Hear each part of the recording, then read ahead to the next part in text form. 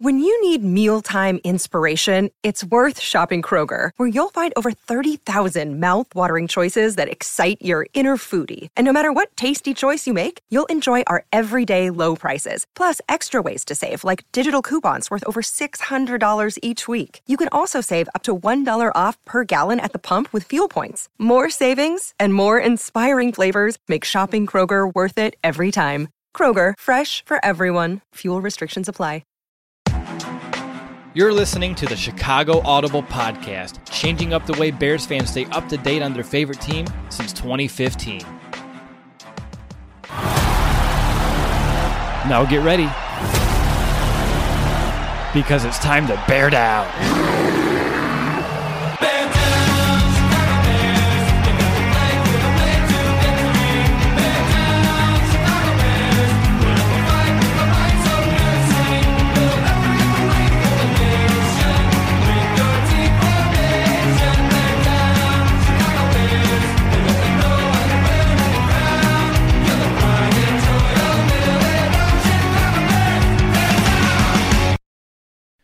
Welcome back, Bears fans, to another episode of the Chicago Audible. It's Thursday night. The date is September 3rd, which means it's time for Bears football. Well, almost. We have 10 days right now until the season begins. And if you're listening to the podcast, more than likely you have 9 days, perhaps even less, until we actually get this season underway. But heck, I'm very excited that it's finally just about here. I'm your host, Will DeWitt, and I'm joined by my co-host, Nicholas Moriano. And Nick, we haven't had a show together, just the two of us, in quite a while, and it feels nice to kind of get back into our flow right before the season. But I know you had some puppy training, some class earlier with Brady the dog, which is always good to hear those updates. How'd that go, and how have you been? Yeah, so I've been well, Will, and it has been some time since we've both been on, but puppy class went really, really good today. The first week was a little rough. He was starting to get used to things. It's just really walking, sitting down, laying down. But we got Brady to do all that, and he does his own little puppy push-ups now. So it's basically a sit, down, sit, gets a treat. So he did really well, and I like the progress that I'm seeing because, you know, these bite marks on my hand are not getting, I'm not getting used to those, but I am getting used to him learning bit by bit here. You sound like a proud dad, Nick. You really do. I'm a puppy dad. I mean, that's what it is. Like, even on the car ride there, he was sitting in his seat the entire time. So it's been nice. And Will, I have to ask you, and obviously I know the result, but I've been telling our listeners when I went the first, when I did the last solo podcast, you have to update everybody. How did coaching go? Even though I know the result, but you got to tell everybody now. Oh, do I have to? It wasn't pretty, but I mean, people care. So we lost 36-0. It was like we're 7th grade, and they felt like a JV team out there. They were tall. I mean, you can't teach size, and they had a tight end that was like 6'4", 240. I kept calling him George Kittle out there. The kid that we had to guard him barely got up to like the kid's chest. It was easy pitch and catch all day long. Offensive line got manhandled, and we're working on conditioning. We only have 14 kids, though. The other team had like 30. So it's a big challenge, Nick, but implemented some new formations today. Working on maybe like a triple option system as well to implement. We'll see if we can grasp it. It was a little bit of a tough learning curve today, but it was day one. But just trying to keep things fresh and keep this offense evolving, and hopefully the Bears do the same thing this year when they get on the field. But you got to stay fresh, and on top of that, I'm trying to adapt my scheme, Nick, believe it or not, to the talent that I have available instead of forcing my scheme on the kids that I got. So that's my quick update.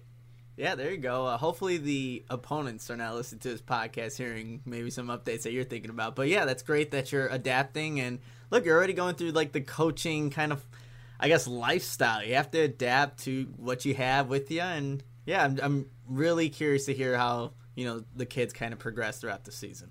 We'll keep you updated. We have another game September 17th, so we do have some time, which is why I'm adding some of these new wrinkles. But you're right, I should keep them under wraps, because what happens if someone finds me, knows that I talk about it on this show, and there it all goes. I mean, I already heard from coaches around the area, so I should zip my lip just a little bit. But people are here to listen to us talk Chicago Bears football, not my middle school football. Maybe one day, maybe I'll do my own football coaching podcast. But for this purpose, Nick, Chicago Bears football, just let our listeners know what is in store for them today. The big one, what we're going to start off with, is our 53-man roster predictions. After that, we'll follow that up with predicting the quarterback winner for that competition.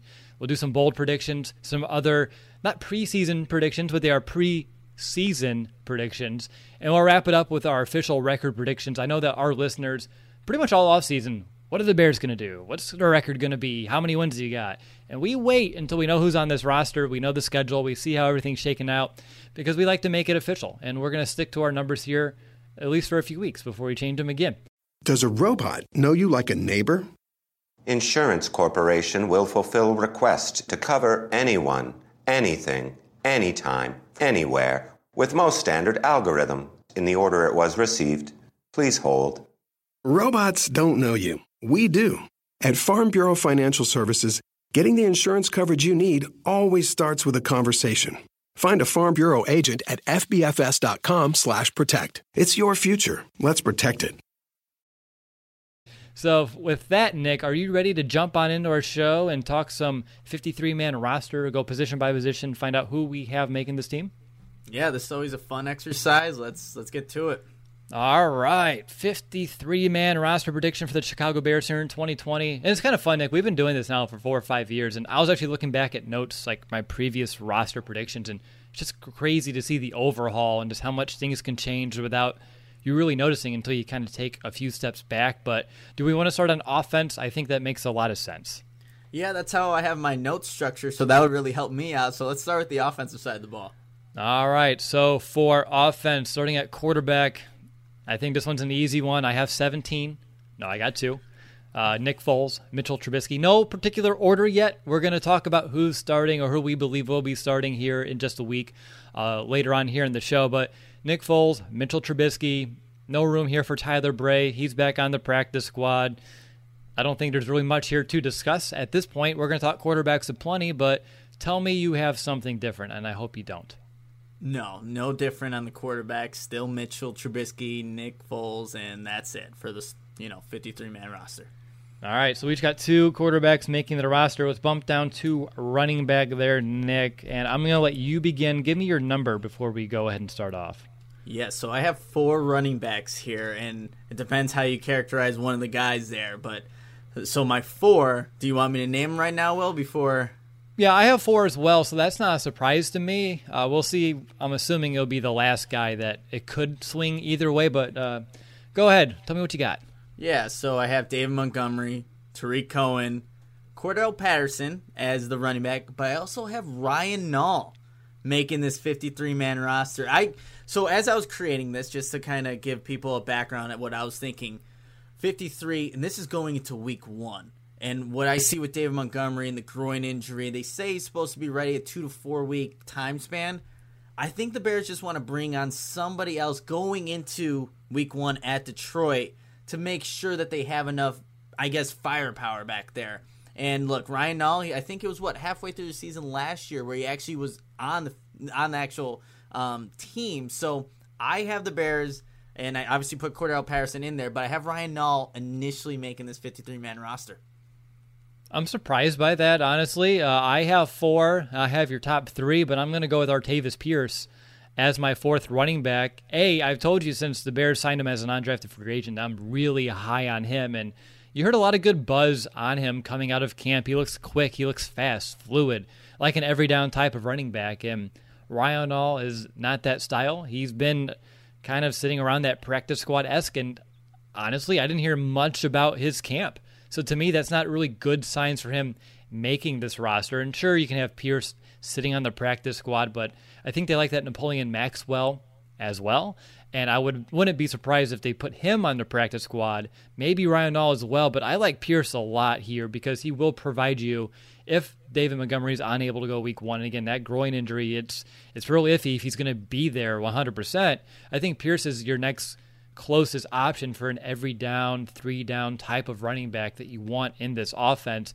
I know Patterson, he's a speed guy, and I don't even know how he's going to be utilized yet. Cohen, he's that speed outside one-trick pony. And then Ryan Nall, if he's just a bruiser, I think you're not going to give defenses much of a challenge, at least knowing how you want to utilize those backs. And I think Pierce, he has the skill set to be a receiver out of the backfield. He can be a downhill thumper. He can be a little shifty as well. I think he just gives you a little bit more versatility than Orion Nall, and that's why I would put him on my roster over Nall. But again, we don't get to watch the practices. We're not in the meetings. It can go either way. But this, what I've heard about Pierce from media, from the Bears themselves, they seem pretty high on him, and that's why I would envision him making this roster. All right, I like it already. The first, discrepancy here between our 53-man rosters, but I bet there's going to be a trend here because of how many. I'll ask you now, Will. How many tight ends do you have making it? Are we going that direction? We can go tight ends. I had receiver next on my list, but I got 5 tight ends on my roster. How about you? I have 4. So you go first. All right. So my 5: Jimmy Graham, Cole Kmet, Demetrius Harris, Jesper Horsted, J.P. Holtz.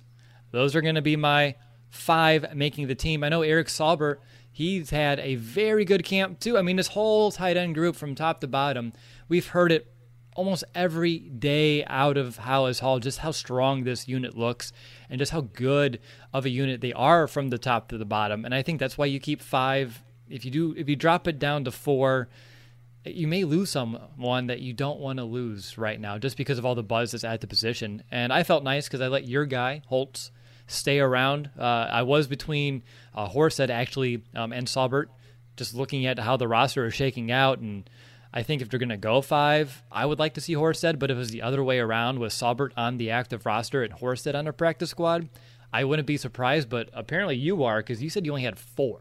So Who's not in it? So I'll just say who's in it, and then we'll obviously process of elimination there. I do have Cole Kmet, Jimmy Graham, Demetrius Harris. And then it ends at J.P. Holtz. I did not have the Bears taking Jesper Horsted, but he does find a place somewhere. Well, I mean, I kind of gave it away. Where else would he find a place, right? On the practice squad. But I just think that this time around, the big problem with the Bears and their tight ends and Matt Nagy, and that they just weren't available. It seems like this group, for the most part, will be available. So there's not as much of an emphasis to maybe carry an additional guy that most likely is going to be playing on special teams. And I thought there was value elsewhere to kind of take another guy. But yeah, it did come down to me, and I did adjust this a couple of times where I did at one point, I did have Jesper Horsted, and I did have 5 tight ends, and then just kind of thinking about it a little bit more, I just thought, hey, J.P. Holtz will be that final guy, and he plays a very versatile position. He could be that fullback, the H-back in the backfield like we've seen, at times last season, and also at tight end. I think he had, their longest play in that screenplay against Dallas, so that really tells how bad that position was from the tight ends last season. But I had the Bears having 4, taking 4 for the 53. Okay, I mean, I understand Holtz, and that's why I kept him here, because he can be that hybrid guy. Demetrius Harris, they're talking about him. They're writing stories on him. He's sticking around. And then for me, Horsted, he is just a seam buster. I mean, you see it in practice. You saw it last year in training camp. You saw it in preseason, saw it in the regular season. He's really fluid in the seam, and he can stretch a defense that way. And I don't think you have too many of those guys on a roster, and I don't want him knowing with a little bit more tape on him. NFL, other teams know what he brings to the table.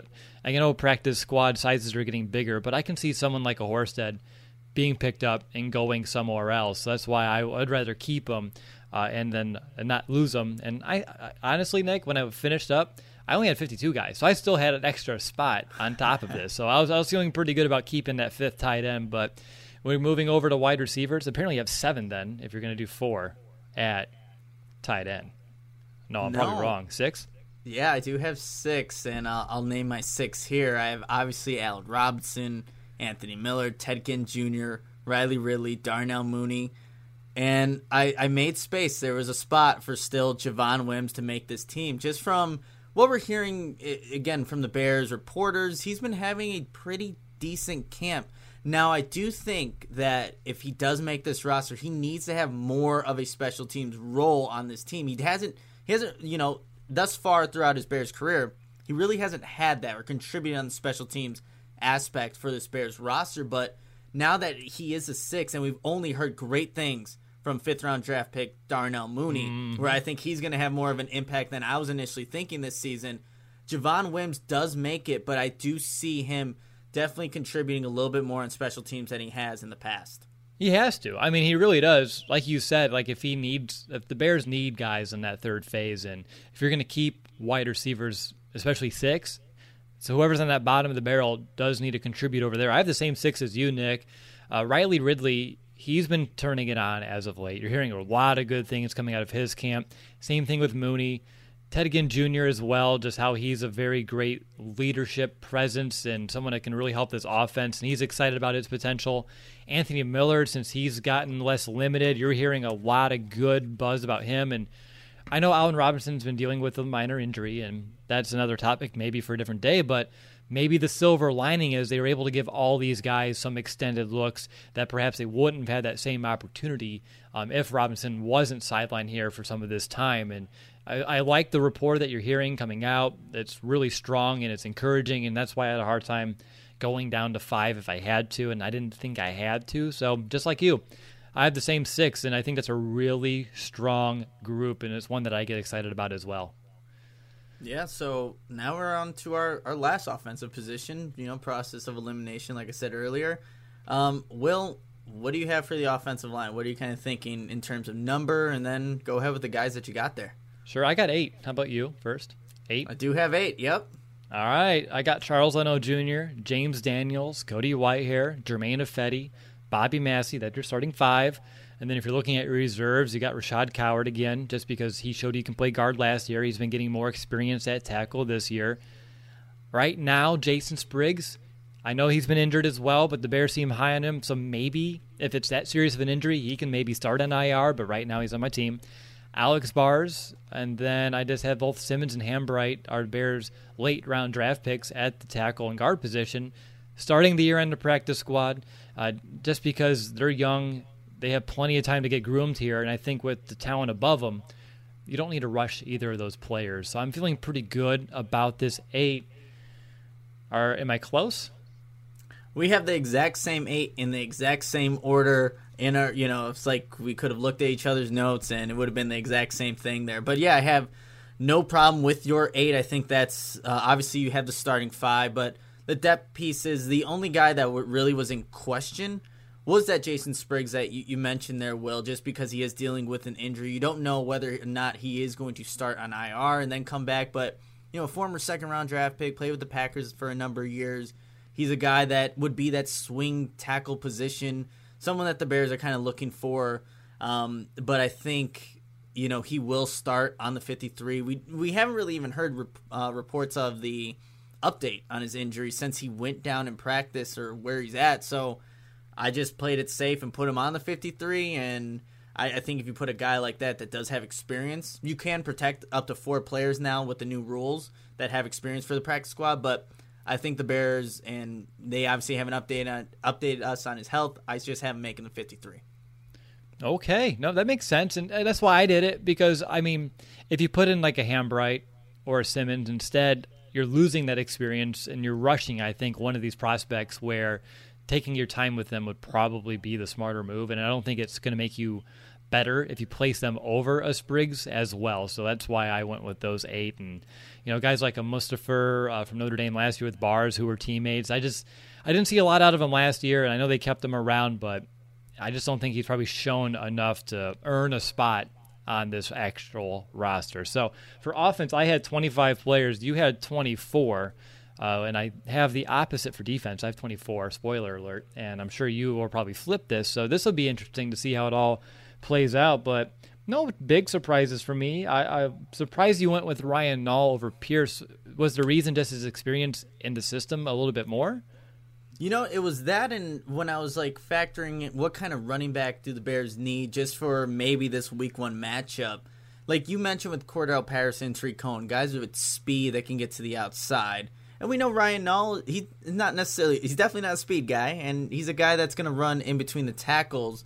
But it also depends on how bad the injury or where David Montgomery's at. So if you needed somebody just in case that could, has a body frame to take those hits inside and, maybe get you a yard or 2, that's a Ryan Nall. So that's kind of how I factored him into my equation, and he can also serve as that H-back that J.P. Holtz plays as well. So you have 2 versatile kind of guys in that way. But that was my thinking. And yeah, when you said, Pierce, I'm like, okay, I could see why, but it's going to be interesting when it comes down, 53, which is going to be on Saturday at 3 p.m. The Bears have to make those final cuts. Right. We'll know who makes this team. Yeah, we will here very soon. I'm glad we're squeezing in this episode here at the tail end of our week as well. But Nick, I'll send you a link on some of Pierce's plays from last year from Oregon State, and maybe I'll change your mind after the show. No, you're a pretty hard-headed guy, so I won't. But I'll make you regret your decision nevertheless, I promise. And here, before we move on there, like Ryan Nall and Pierce, they played on the same team, so right. They're rooting for each other. Ryan Nall spoke with the media, what was it, yesterday, I believe. I'm like, who is this guy? When he popped up, because you don't see a lot of Ryan Nall, let's be completely honest. But yeah, he only had great things to say about his former teammate, wishes him the best, and it could come down to who makes, one of these guys makes a final, 53, but wishing the best for both of them. Hey, current teammates, not former yet. Maybe soon. Again, true. But we don't know just yet. But all right, Nick, let's go ahead. Let's transition over to defense. Usually we start defense in the trenches, so let's go ahead and begin with that defensive line. I want to say you're going 6. I want to say you're right, and I do have 6. Do you have 6 over there? I do have 6. Okay. Let's see if our 6 are the same. I have Akeem Hicks, Bilal Nichols, Roy Robertson Harris, John Jenkins, Abdullah Anderson, and Brent Urban. I don't know if we went 6 if there would have been a difference. Honestly, I don't know what your other option would have been. So yes, we have the same list. I thought, Nick, an ideal world at defensive line, you go with 5. Like in an ideal situation, if you had Eddie Goldman, I think you go and you can live with 5. But Goldman's out. You're going to have guys playing out of what I'm going to call natural positions. Akeem Hicks, he's been missing some time. He just came back today in practice. So again, hopefully he can get 100% for the season, but that already puts me concerned about his longevity to play the same amount of snaps that we've seen. So I just feel like with defensive line, you're going to need more of a rotation, especially in the middle and that interior, and that's why I think you go 6 to keep guys fresh this season. So that's my big reason why I'm going to go with the 6. Is there a specific reason? Was it just a numbers game? Was it just looking at overall talent? To me, I was trying to find a way best to live life without Eddie Goldman, and then also Akeem Hicks, trying to make sure you don't gas him out too soon this season. Yeah, so that was, very similar thought process on why I thought 6 was a good number for them. Even though, the Bears are going to be in these sub-packages, have, an extra defensive back, you still want to have a good number and just an extra guy because you don't have those snaps that Eddie Goldman would have been playing. Obviously, he would have been their nose tackle, be that starter, but you just want to have some guys that are going at the young guys at that are going to fill in for, an Eddie Goldman, a really, really good nose tackle. So the Roy Robertson Harris snaps are going to go up. The Bilal Nichols snaps are going to go up. But you also need an Abdullah Anderson to come in every now and then. It's a fun fact, but I went to Bearsfield with my girlfriend, and when I was there, I'm like, who is this large human being? And then it ended up being Abdullah Anderson just benching, the entire gym. And I recognized him, but it was hard to make it because, you don't see a lot of Abdullah Anderson, on Sundays. But I'm like, that man is huge, and I can't even imagine Akeem Hicks and, the rest of these linemen there. But yeah, so that's why I chose ultimately to go with 6 guys. You have to compensate for Eddie Goldman not being there, and I think you need a little bit, committee to do that. Sure, and we saw really good things out of Brent Urban last year when he came in a reserve role, and I think the Bears are high on him. And John Jenkins last year, I know we've had him a couple years ago, but just last year he had a very strong season. I don't think his role needs to be as large as it was, but if he can come in and produce at the same level, the Bears should be set at defensive line. Despite no Eddie Goldman, I would feel still pretty darn confident in this group overall from top to bottom, just as a very sound unit. Again, you wish 91 was here, and that would probably change how we look at some of these numbers, but given the current situation that we have, it's still a really strong unit, and one that I think 6 makes a lot of sense, and I'm glad you and I are in agreement there. But let's bounce out to outside linebacker, and I have a hunch this is where we're going to go a little bit astray. How many do you have, and who? Actually, you have 5. I have 5. I have 4. Yep.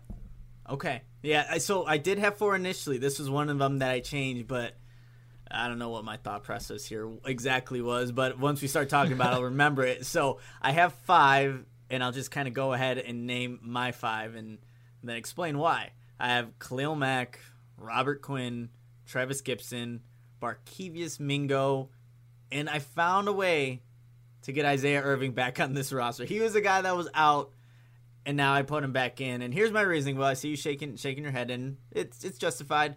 I just thought, okay, there's definitely going to be snaps where Quinn is not in the game, just given age and how they're going to probably use him. And Khalil Mack's going to need a breather. Are you really trusting that much to put Travis Gibson into a valuable or a crucial situation, a rookie? And look, I like the upside with him, but he is transitioning from a hand in the dirt kind of player to being an outside linebacker, and he did a little bit of that in college. But I just thought, hey, they know what they have in Isaiah Irving. It's not the best.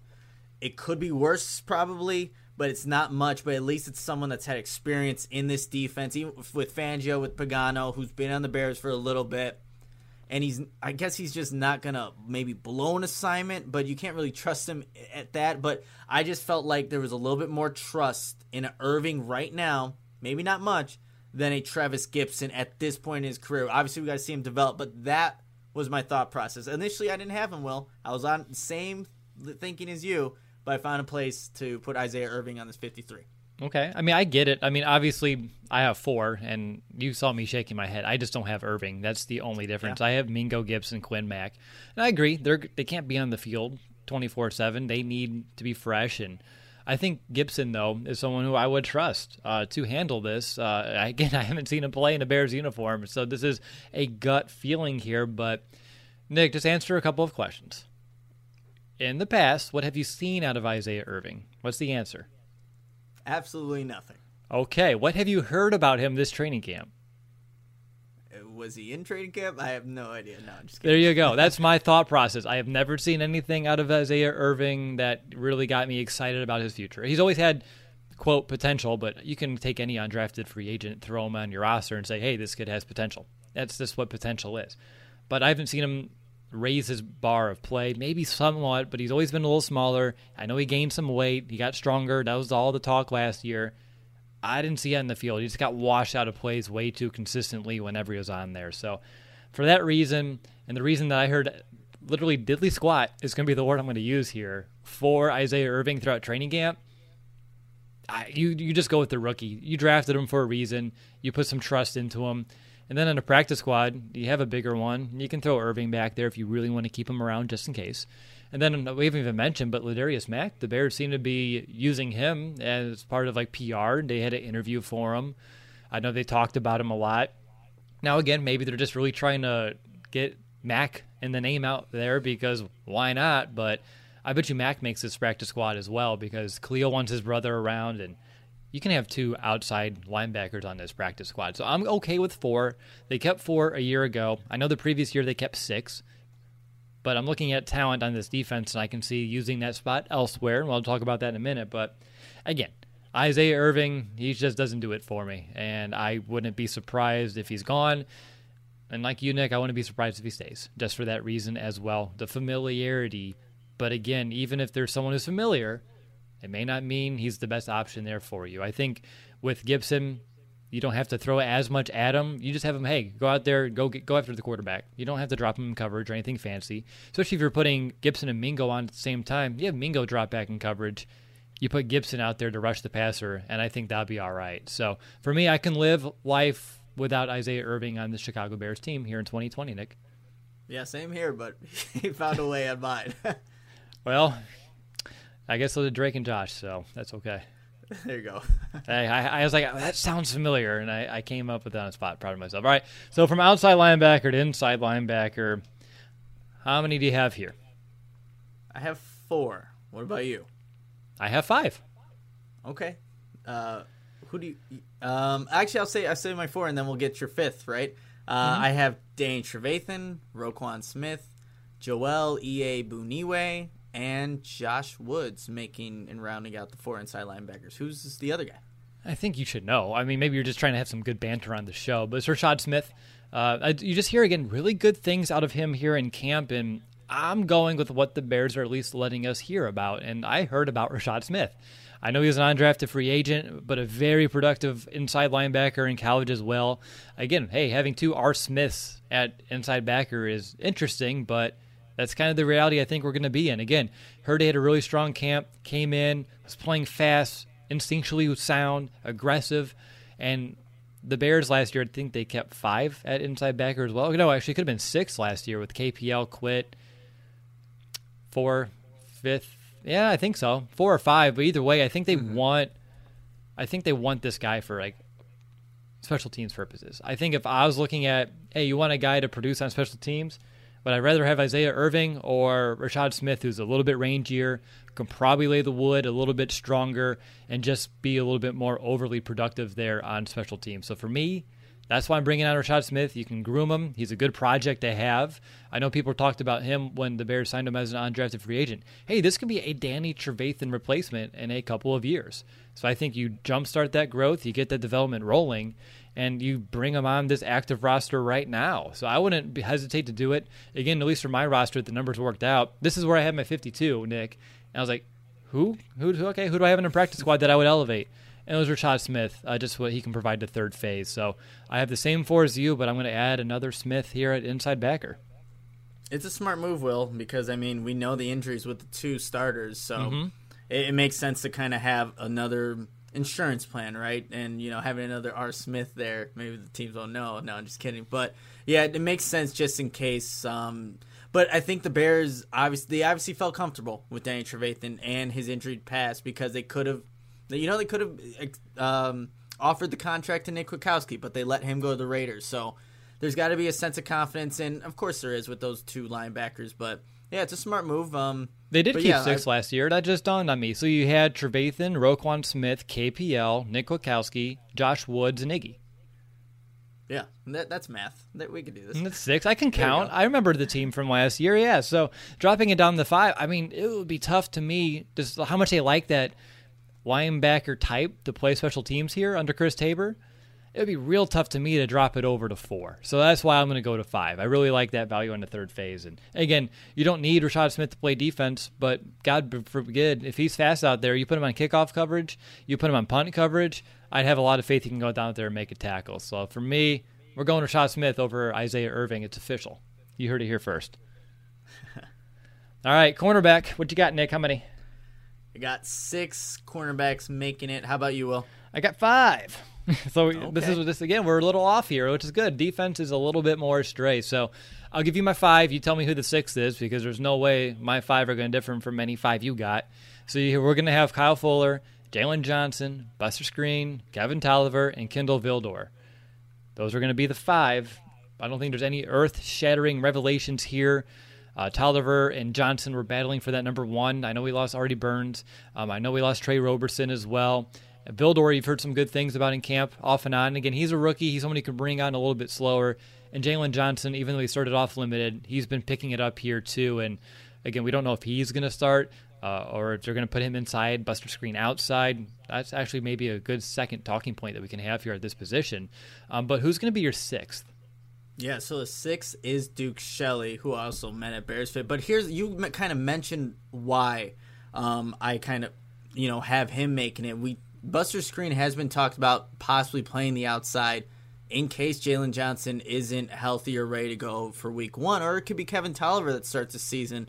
But it looks like it's inching forward for Jalen Johnson's, eventually take that job. But let's say Buster Skrine does have to play on the outside. I do want to have Duke Shelley, who did get very limited amount of snaps. I think it was the Cowboys game where Buster Skrine had to come out for a couple of plays. Duke Shelley was the first one in there. But Kindle Vildor is also a rookie, and that's a lot to ask of him right now. But again, reports are saying from Bears reporters, like, Vildor's having a good camp, so maybe you could see why you can maybe place him over Duke Shelley. But it's really, if Buster Skrine has to play anything on the outside, you want to have another guy capable of playing that nickel cornerback position, whether it is Vildor or Duke Shelley. And obviously these guys are going to be guys that contribute on special teams. So that's how I factored in bringing 6 cornerbacks for my 53 as opposed to 5 like you will. But that was my main reasoning. I get it. I mean, I'm so comfortable with Vildor. I mean, honestly, I wouldn't be surprised if we can have this conversation now. If they had Screen outside, I wouldn't be surprised if they put Johnson inside. I'll tell you that could be an option that they can have, because inside's a little bit, I don't want to say easier, because I don't think it isn't, but if you don't trust him outside and he's close, I don't know why you wouldn't maybe just trust him inside, because why are you cross-training people anyway? I don't know. I would keep Johnson outside from day one, personally, but I wouldn't have your fifth round, I think Vildor's in the fifth round, right? Fourth or fifth? Yeah, fifth round corner starting nickel, or even your sixth round corner from a year ago starting nickel over Jalen Johnson, your second overall pick this season on this defense. Just my 2 cents. I wouldn't do it, especially if Johnson's coming along, as they've been saying. It would rub me the wrong way, because from what I've heard from Duke Shelley is he's had a very tough camp, and he's seeming a little lost out there. And so for me, I don't think you need to force him on this roster. Again, you have an expanded practice squad. He pretty much sat on it last year. He can sit on it again. I think mentally he's a little bit behind, and maybe he'll put this on his Instagram story, and we could talk about that one too. But I don't know. From what I'm hearing from Duke Shelley, my gut says he's not going to make the active roster. He sticks around, but Vildor will. And Johnson, I think he has to start week one. I've been adamant that injuries be damned, knowledge be damned. He needs to be a week one starter. If it's outside, if it's inside, I don't care. I think it makes a lot of sense to just keep him outside, let him roll with it. I think it's easier. You have a sideline to play with. You have a little extra friend out there, instead of having inside where you're going to be going up against tight ends and slot receivers and, heck, even teams number ones, because they'll throw them in the slot too. But that's just my 2 cents on how the corner should shake out. But I don't know. I'm surprised you went with Duke Shelley. Maybe you're trying to make up for that clip that he put on his Instagram a year ago when he said that he wasn't going to amount to much on this defense last year, and you're trying to bring it up this year. So when you see him at Bears Fit, he doesn't give you the stink eye again. But I can't. Outside of that, Nick, I have a hard time actually envisioning that you actually would go this route. You know, I also factor in, like, I mentioned this earlier, Matt, amount of times that the defenses are in these sub packages. They bring in extra nickelbacks all the time, so you need these guys. You need a good amount of them, and you know, Duke Shelley does have a year of experience. He did borrow my dumbbell at Bears Fit, which was cool. We bench the same weight. No, but he's again, it's not like a clear cut, like, hey, I need to put Duke Shelley on this roster. I just looked at, you know, some of those other spots, and like, okay, the Bears are in nickel or in sub packages about 70% of the time. Do I trust a guy that has 1 year of experience over a rookie? I love Kindle Vildor. I really do. Just talking to, you know, his coaches and the guys that he's been working out, Oliver Davis, you know, a cornerback specialist. Kindle Vildor is going to have, I think, a good NFL career. I just think maybe Duke Shelley has maybe a little edge. Maybe there's a little bit more trust. But, yeah, that was, I guess, my main reasoning why I have 6 as opposed to 5. You gym bros. That's what it's all coming down to.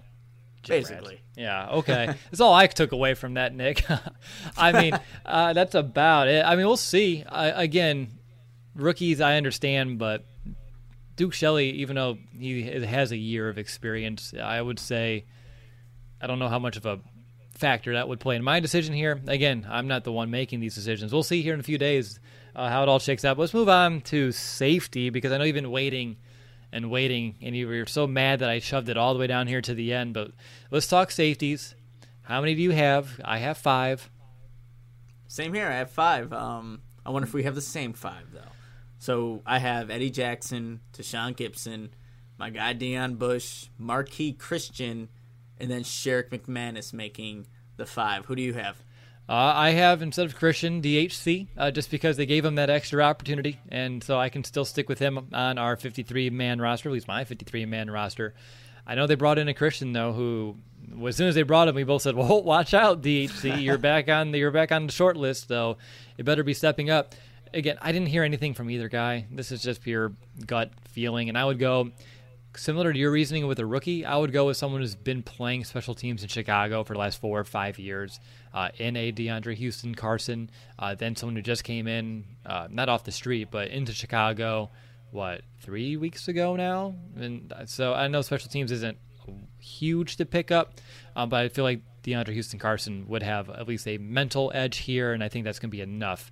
But I'm glad we both have Sherrick McManus. I've seen a few other people saying, I don't know if he's going to make the team, and you and I were both in agreement when we did Countdown to Camp that if you bring Sherrick McManus back, which they have, there's no way you cut him at this stage because of who he is. He's been here since the Lovie Smith days.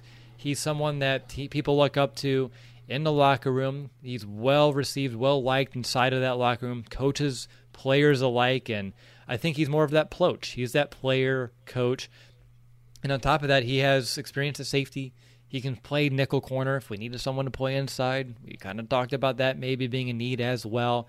We've seen him do it pretty well over his career. Again, not someone who you want starting, but if he's out there, I think you feel comfortable. You have to have the Sherrick McManus blitz package because that's just a deadly weapon that needs to be deployed at least once a Sunday. So I'm glad that you and I both had Sherrick. Yeah, he's a good player to have around, and we talked about how he could be just a mentor for a lot of the young nickel corners or, just DBs in that room now. So, yeah, I think it's a smart move for the Bears if, they do decide to go that route, which I think they will. All right, so you and I are both sitting at 50 players on our roster. I'm doing math as we go just to make sure we are sticking to 53, and honestly, we need to hold ourselves a little bit more accountable, but the math on my notepad checks out. So moving on to special teams, interesting because I think we're both going to make a change that neither of us thought we were going to have to make a change here when it comes to this unit, but the two that I know we're going to agree on 100%, Patrick Scales, Patrick O'Donnell, we have the pat down. So we have that down pat. See that? I was just waiting for at least a little. There it is. All right, so we have that down pat. I said it again, don't know why, but did you make a kicking change because of the injury to Pinheiro? Because I felt like you had to. At least, again, if you're not confident in the health of your kicker and you brought in another kicker and you said you were going to keep two and you're going to keep one on the practice squad, I don't know why you would keep the injured one on your active roster. Yeah, no, so going into week one, that's how I formulated my 53-man roster. I have Cairo Santos actually being the week one starter for the Bears, and Eddie Pinheiro, because of that injury, that little groin injury, as Matt Nagy called it, being on the practice squad for, hopefully not too long, but look, this is a guy that Matt Nagy has familiarity with at Kansas City in Cairo Santos, and also knows Carlos Santos from John Fox. But this is, that injury really played into the reason why that, Eddie Pinheiro will be on the practice squad, Santos will be the week one starter against Detroit, and hopefully it's not something that lingered, but it was something that lingered all last season for Pinheiro. We had Pat O'Donnell was doing kickoffs, right? So Eddie Pinheiro, I think, is going to be, a guy that you just have to watch. And talking to Mason West, physical therapist at Barrington, Illinois, just about groin injuries, it's not something that gets better over time, right? It's not going to just magically poof, it's gone. So it's definitely something to watch. I think, just looking at two guys, I had more of a comfortability with an Eddie Pinheiro. I did, especially how we kind of ended the 2019 season. But this is what the Bears have to deal with at this point, and the Bears they sounded pretty adamant about wanting to just have two guys at all times, just in case. More so, I think they were thinking for COVID and not like an injury right now, but I do have Cairo Santos making this roster over Eddie Pinheiro because of that groin injury. I don't feel good about this. I'll tell you that. Out of the gate.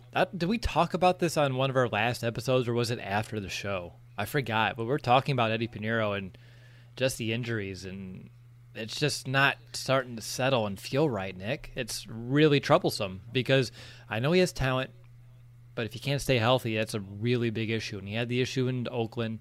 It was Oakland at the time, so I can say that. And now he's had the issue here for the last 2 years.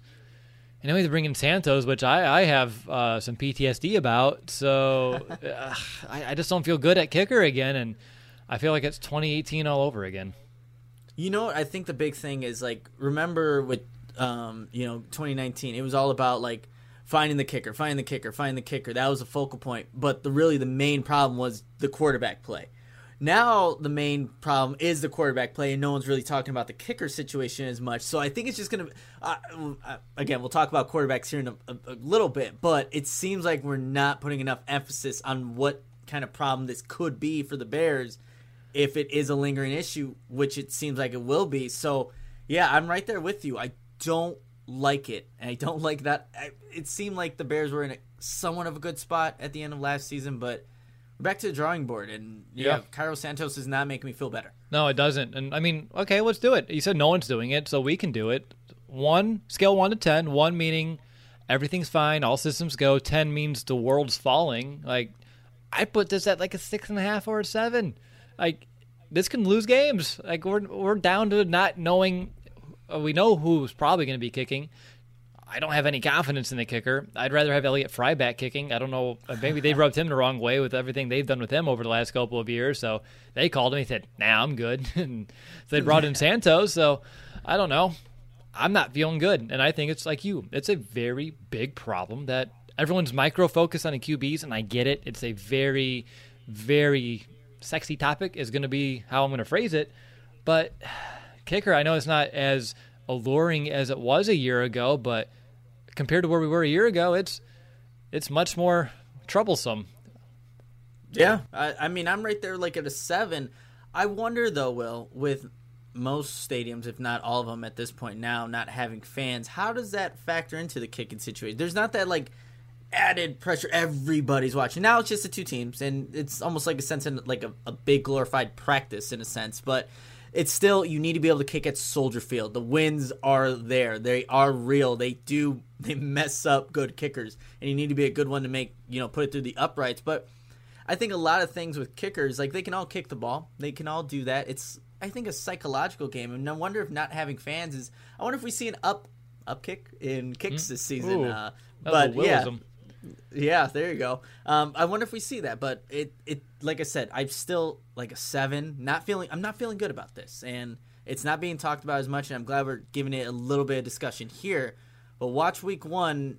That was Detroit last year, where we saw some doink field goals with Pinheiro and stuff like that. So it won't sit well, that's for sure. No, if I tell you what, if a game comes down to a kick, I don't know if I can watch. I don't. If it comes down to a kick and we're on the wrong side of that kick, Nick, man, it's just gonna be. It's such a blow to even to think about right now, especially just given not knowing. And if it was Pinheiro and he was healthy and he ends up missing something, so be it. But the fact it's an injury and I need a backup plan, it's just a lot. Now you mentioned Pinheiro on the practice squad, and I've seen people saying that it's a strong possibility.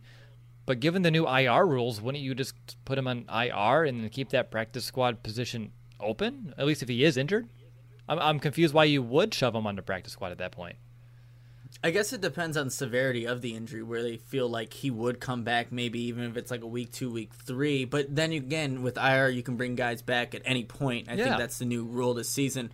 So it could be a possibility. I know also like 6 of those 16 on the practice squad can have no limit of accrued seasons. So you could just place them there if they feel like, hey, and then each Tuesday you can protect one of those guys at 4 p.m. before a Sunday game. So maybe that's their thought process. But I think it all depends on the severity and the progress of an Eddie Pinheiro. But yeah, it could be just you place them on injured reserve, bring them back whenever, and you save a practice squad spot for anybody. Yeah, if it's a few weeks, to me it would make no sense to not waste a practice squad spot. But if he is injured, and if I'm reading the rules correctly, I mean, it sounds like you can put people on and off that too, just like practice squad. So why not shove them there? You can keep, a Duke Shelley on your practice squad, and things will be all right. You can keep that extra spot for Duke and Isaiah Irving, by the way, both of them. So that's how you can keep both of them, Nick. But one thing we didn't talk about with safety that I did put in my notes, I want to make sure we go back, so I apologize to our listeners for taking 2 steps back, but Deon Bush has been having a really strong camp, and I'm surprised he didn't stop me in my tracks. Do you think he starts? So I think the Bears would be all right if he starts. I still think it's Tashaun Gibson's job. I still think he's done enough. And yeah, those guys have been battling. Like, there's been so many battles in this training camp. Well, there has been times where I think, Deon Bush has been beaten by those tight ends. You see the highlight videos of them. It's usually 26 on the other end being beat. But yeah, it's been a competitive camp from what we're hearing from Bears reporters. But I still think Tashaun Gibson will get that that start at the beginning of the season. And Deion Bush is going to play. If you guys haven't had a chance to read my article on Roquan Smith and whether or not he's a 3-down player, Deion Bush is the guy that's usually coming in to replace him when they go that big nickel. And so he's going to see the field at times this season, and it's not going to be like Deion Bush is just going to disappear. He will have some playing time. Might not be at starting safety, but he will be in that big nickel situation.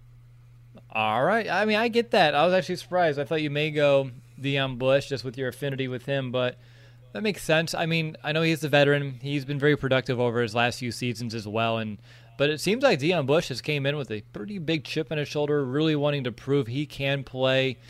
He is a better fit in that more box safety mold, and he can step up, make a big hit. He can play that a little bit more intuitively as well, and I wouldn't be surprised if, like you said, he gets some decent amount of snaps as well, just because I think the Bears are high on him too. But all right, so 53-man roster. The only really big differences, I would say, defenses, I'm keeping a second R. Smith, where you're going to be keeping Isaiah Irving as well as Duke Shelley. And then on offense, I have Horsted on tight end, and we're switching up at running backs. You took Ryan Nall when I went with the other Oregon State running back with Artavis Pierce. But very close overall, but I like how we differed because those are, I think, some ways that they can make some different decisions. I mean, most of these guys are set, but these are some of the decisions, and we kind of leaned one way and some the other. And it'll be interesting on Saturday to see if I was right and you were wrong, or vice versa, or we're both wrong. We don't know, and we'll find out here in a few days. Yeah, it's always fun to compare and contrast and see how close we really did get to the actual 53. And come week 2, it'll change, so that will be done and, gone with, and we'll go to the next, 53 guys I'll be playing on Sundays. But yeah, it's always a fun exercise, one that I hope our listeners enjoy, and, we can make a little game out of it like we usually do. Yeah, maybe we'll do like when we get back to our preview shows next week, which, by the way, I'm excited to get back to game previews and post-game shows, but we can see who had like the best percentage. Like when I have 100% and you have like 93, well, we can talk about that. Usually I'm the one expressing like this type of when obviously mine comes completely correct. But yeah, we'll see. We will see. It's the coaching in me, Nick. I have to be quick on the fly with these kids because if I'm not, I'm the one that's toast. So it's a lot of practice coming from me with my couple hours a day that I have with my kids. But let's go ahead. Up next, we're going to be talking about the Bears quarterback competition, who we believe will be starting under center week 1. It was really interesting because earlier this week, we said we weren't going to find out until pretty much kickoff. And now it's like, hey, you're going to find out this next week. So we're going to find out in a few days, but we'll speculate what the decision may end up being. But first, Nick, I know we wanted to talk about a few donations that came our way this week and let people know how they can continue to support our show as we continue to wanting to grow our brand as well. Yeah, absolutely. And I can't express this enough, Will, but the Clemens family from York, Pennsylvania, Matt, Crystal, Morgan, and baby Christopher, you guys are amazing for your generosity, your support from your family to ours here at the Chicago Audible. It's simply amazing. I can't thank you enough, like I said, for all that you've done, for all the donations, all the support. It really means a lot from me to Will. This entire brand that we have here, it's people like you that, allow us to do what we love to do, and that's talk Bears football. And I'm glad that your family enjoys it, listens to it. And I know you sent us pictures of your beautiful family and, seeing baby Christopher in the Bears, attire. That was awesome to see. You guys, like I said, are amazing. I just want to say thank you. Yeah, no, that's tremendous. I mean, the fact that you guys are still supporting at the level that you are, you have a family that you're supporting right now, the kids. I mean, it does. It means so much. And just to see, A, the family, and B, that, again, Nick and I, we keep the show clean on purpose. We want to be, able to be listened to in the car with the kids and when you're taking road trips and to be shared with a family experience on our show. I mean, it means a lot to us. And as a dad myself, definitely understand just how cool that can be to have some of these shared experiences. But Nick, do we have any others come in this week via your route? I know PayPal is a little bit of a dry spell, but any others come in via Venmo? No, that was it. It was the Clemens family twice. So again, thank you guys so much.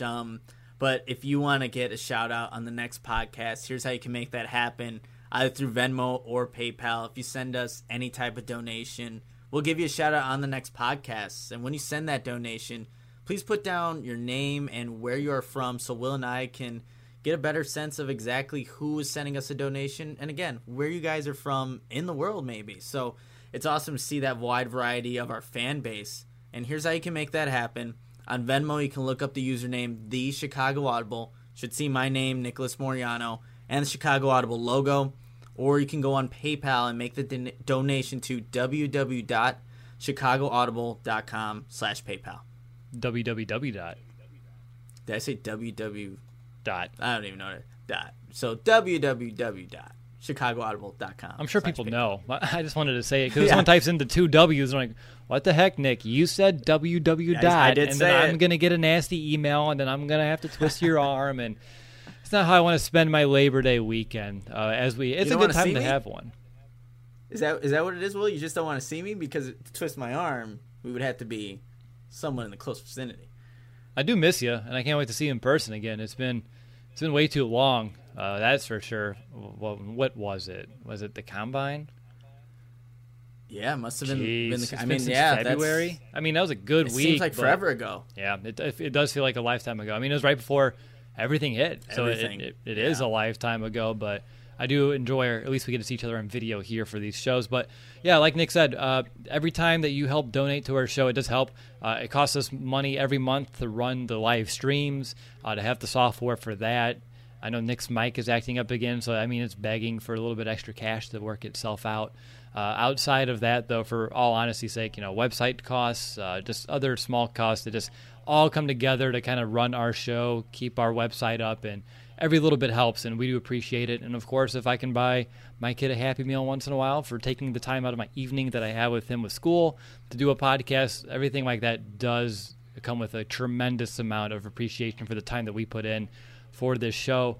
Speaking of time that gets put in, the Bears have been putting a lot of time deciphering through their quarterback situation. And, Nick, it's been hard for me because we don't hear a lot of coach speak, and we don't get to see anything besides some highlight videos. And you hear good things maybe about Mitch, but you also hear a little bit of good things about Nick Foles. And it's almost an impossible task, I would say, to say who's going to start based off of at least what we're hearing and seeing. I think the only people to know are the only people inside of Halas Hall who would make the decision by now, if it's been made by now. But I don't know, Nick. It's interesting. I don't know if we just rip the Band-Aid off and say, who do you have? And well, I got CWWC said in the chat that I donated and I got to find my shout out. Yes, you do.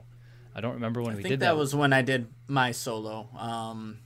Yeah, that was when I did all the when I brought Mason West and Patrick Finley CW. So check out that podcast. I'm 100% confident I put it in that one. It's in between the two interviews. So go back, my solo podcast with Patrick Finley and Mason West, and it should be there in that shout out. But we'll give you one here. So CW, thank you so much for your donation, my man. Yeah, you can get two. I don't care. The more the merrier, and that's fine by me as well. Appreciate your support of the show, man, and obviously you cared enough to make sure you got that shout out, so we're here to do that for you. But, Nick, I'm underwhelmed when it comes to this quarterback talk. Again, we don't have a lot to really draw on besides what we're hearing, but like with Mitch, you hear good things like he's not bailing out of the pocket. He's making a little bit more of aggressive throws, but also these aren't really full life reps. If he was running out of the pocket without really getting contacted, that would be a big red flag. And Nick Foles, you hear things about impressing with his communication skills, commanding the huddle, being a leader on the sidelines, and things like that, which to me feels a little bit more quarterbacky and quarterback leadership role that you would like. But how about you? Anything that you want to preface this conversation on before we kind of just talk about our options? Yeah, I think just for me, this whole quarterback competition, how it was like hyped up to be, I think, maybe expecting one of these guys to be the clear-cut winner in this competition. But throughout the, 2 weeks or whatever it was of training camp and what we've heard from Bears reporters and seen through tweets and everything like that, I think it was a little underwhelming. We don't have a winner, for one. As of right now, from what Matt Nagy's been saying, what the team's been saying, and it didn't seem like either one of these guys just took control of winning this single job to start off the 2020 NFL season. I think that's disappointing, just to hear that, none of these quarterbacks, given their past experiences, and they differ. Mitch was in the offseason training with his guys. it didn't really play out to fruition to see that chemistry on the field. Nick Foles has experience in this type of system, didn't practice with his guys, but he's still throwing up, fluttering footballs into double coverage, and there wasn't any separation at any point. I think both these guys had decent throws throughout a practice, not necessarily a good practice. So if we're only getting so excited about a throw here and there, I don't think you could be really excited about the quarterback position in whole. So that's how I was looking at it. At this point, I'm so sick of it. I'm right? waiting. I'm waiting to hear whenever they announce it. Hopefully it's by Monday. You would think it's game week. They need to start preparing. This offensive line needs to know who's going to be their quarterback. Start game playing with your guy. Make that decision now and just let it internally know. But yeah, I'm done with it, and we just need to get a starting quarterback so we can move on. And then eventually I think we'll see the other guy at some point in the regular season. Come on. It's not like we're not going to see the other guy at some point. So, yeah, like I said, I'm tired of it. It was underwhelming, but here we are. We're talking about it still. Yeah, we are, and we're going to have to talk about it next week after a decision's made, and then hopefully we can just be status quo for a bit, focus on the games, which we like to do on this podcast, and be all right for it. But you going with M or N?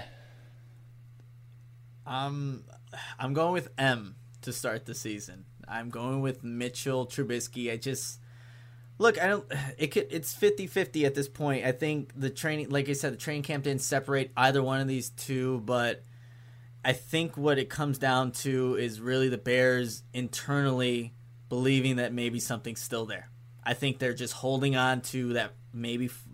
Finally, a bed that senses snoring and automatically responds. Meet the Ergo Smart Base from Tempur-Pedic, our first system that detects snoring, then automatically adjusts by raising the bed. Get your best sleep all night, every night. For a limited time, save up to $500 on select adjustable mattress sets and experience the deep, undisturbed sleep of Tempur-Pedic. Get full offer details at TempurPedic.com. Maybe what is now false hope to where they think Mitchell Trubisky has a little bit more upside, that they like that he hasn't, ran outside the pocket when he didn't have to. They like the vision, Matt Nagy said, that they see from Trubisky on downfield throws.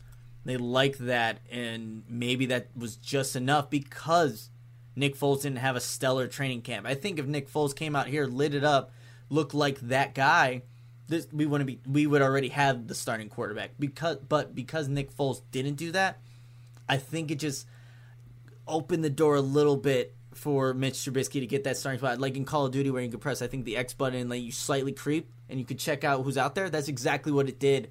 And that's why, even when I'm saying this, I'm not really confident that Mitch will be the guy.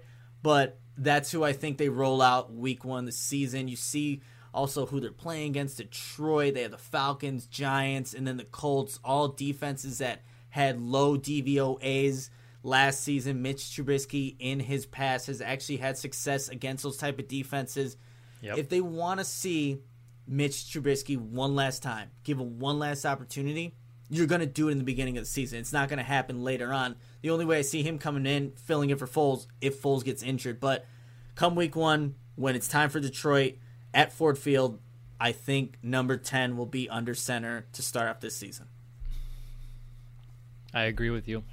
And it's tough. I told you I didn't have it in my notes either way. I mean, I put reasons for each. And I mean, my reasons for Mitch are very close to yours. It's Ryan Pace, this is his project, and this is what he put a lot of chips down for. And if they come out and they say Nick Foles is the starter, without using the explicit words, they're also going to say, we messed up. Mitch is not the guy. He can't be the guy, and he's no longer going to be that option. We're not giving him that chance. And again, even if Foles came hurt and Mitch comes in off the bench, that's not the same. That's not giving him a chance. That's your only other option at that point. So for me, it's you don't want to admit defeat to start the season, because you're going to be 0-1 before you even take the field in Detroit if you go with Nick Foles. That's damning for Mitch. That's damning for Pace. And like you give Mitch that final shot, that do or die. You let him know, like, Mitch, this is it. We declined your fifth-year option. You and Nick Foles, you guys were even. We'll give you the benefit of the doubt. You've been here. You've been our guy.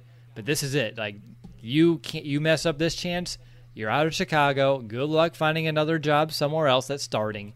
You'll probably have to start your whole NFL career as a backup mode and work your way up the ladder again. And if he fails, at least Nagy, at least Pace can go to the podium and say, hey, we thought Mitch can do it. We thought he can pull it through, and he didn't. And they can say they gave him every chance possible.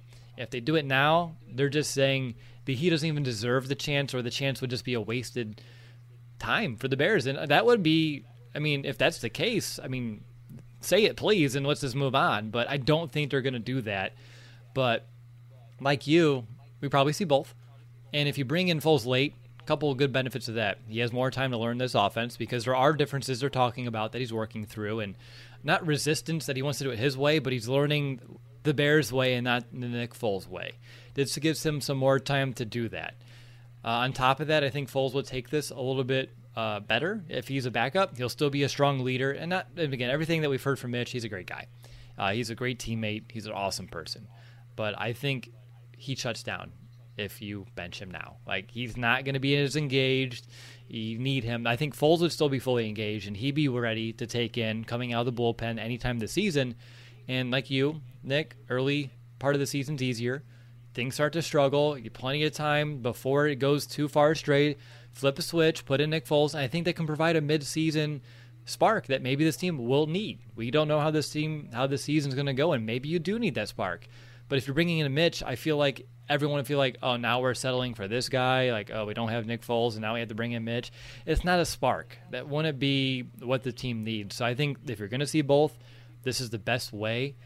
I think, unfortunately for the Bears, Nick Foles didn't pull away. Obviously, you want to see either way. And I know there's a lot invested in Foles. There was a lot invested in Trubisky. And I don't think you look at it that way. But for me, it's you wish someone would have pulled away. Obviously, maybe Mitch because he's younger. But if Foles came here and demanded it and took over, you'd hear about it. Same thing for Mitch. And if it's even, you go with who's been here and you give your young quarterback that you drafted second overall in the 2017 NFL Draft that final chance. Sink or swim, bud. And it's time to swim. And if you sink, the NFL Sharks will get you, and we have another guy that can take over, command the ship, and we'll have a new captain. And I think that's how they're going to look at it. Yeah, I think that was perfectly wrapped up there. I think, if Mitch does get this starting job, it's a short leash. Like I said, if he's struggling against these weaker defenses to start off the season, you pull the plug. It's as simple as that. Don't waste, because we were just talking about maybe the Bears think it's better this way. Nick Foles used to coming off the bench, but this is a defense that can't be wasted. This is a top 5 defense. This is a team that was, had it not double doinked against the Philadelphia Eagles, maybe there's a playoff run. There's talent on this roster. And if they see that Mitch isn't the guy early on, like the Bears are still winning games because probably their defense is, keeping them in games, maybe getting those turnovers that we're used to. But the quarterback play is poor. And if it's Trubisky the one there, pull it after a game, or pull it after the second game. That's the Giants, I believe. End it there. Put in Nick Foles. Let him run, the system if they feel that is best for the team. And I think that's ultimately what we all want. Whatever's best for the Bears. Maybe people have their biases. I'm sure they do. Like everyone, when we saw Mitch drafted number 2 overall, there's kind of a connection there. Seeing a guy drafted that high, just his character, what he means to this organization, all this stuff. But we like seeing W's. I think that is what all Bears fans can relate with, seeing the success of the football team. You like to see certain players have success, of course, but we're here to see victories, and over the past couple of years, we haven't seen enough of them. So that's ultimately what's most important here. And if Nick Foles is a guy that puts you in the best position to do that, you let him play. Again, if you're looking for what's best for the Bears, probably not this quarterback situation at all would be best case scenario for the Bears. And I think we wish we weren't in this situation. But looking at Nick Foles, never played a full 16-game season. No reason to think he can do it now. You save him for later if you need him. It's a really good plan B. Maybe he's someone that if he was a little bit younger, if he was a little bit more durable, he would be a decent plan A. But at this right now, I think you just give Mitch a shot and you roll with it and see what happens. And Nick, my next question is, how do you approach the Mitchell Trubisky offense if that's what they're going to go? Is it training wheels on, you tailor it to Mitch, or is it you just take everything off? You're teaching your kid how to ride a bike. You let him go from behind, and you let him pedal, and if he falls, he falls, and if he can get back up and keep riding, great, and if he's afraid and he doesn't want to keep going, you try again another day. But I think we've done that with Mitch enough. I feel like at this stage of his career, you have to just say, buddy, this is an NFL offense. These are the decisions that you need to make pre-snap, post-snap.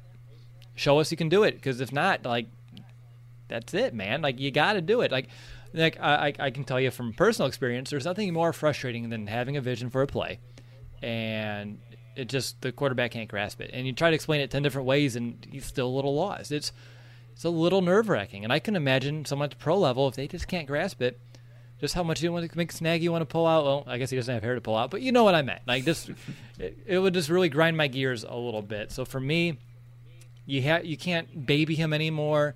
You throw him into the water, and you see what happens. You let him ride the bike.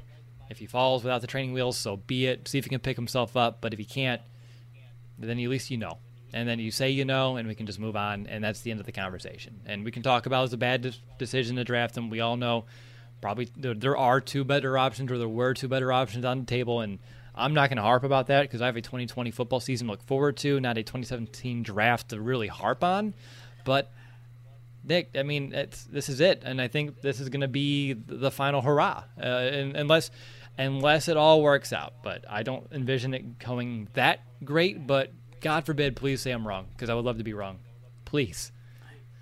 Yeah, that would be definitely something that you would look back on and be like, thank God I was wrong. But it doesn't seem like that's going to be, the route or what happens this 2020 NFL season. And you know what, Will, for our listeners, for us, I'm done with it. We obviously given our opinions on what ends up happening, who ends up starting.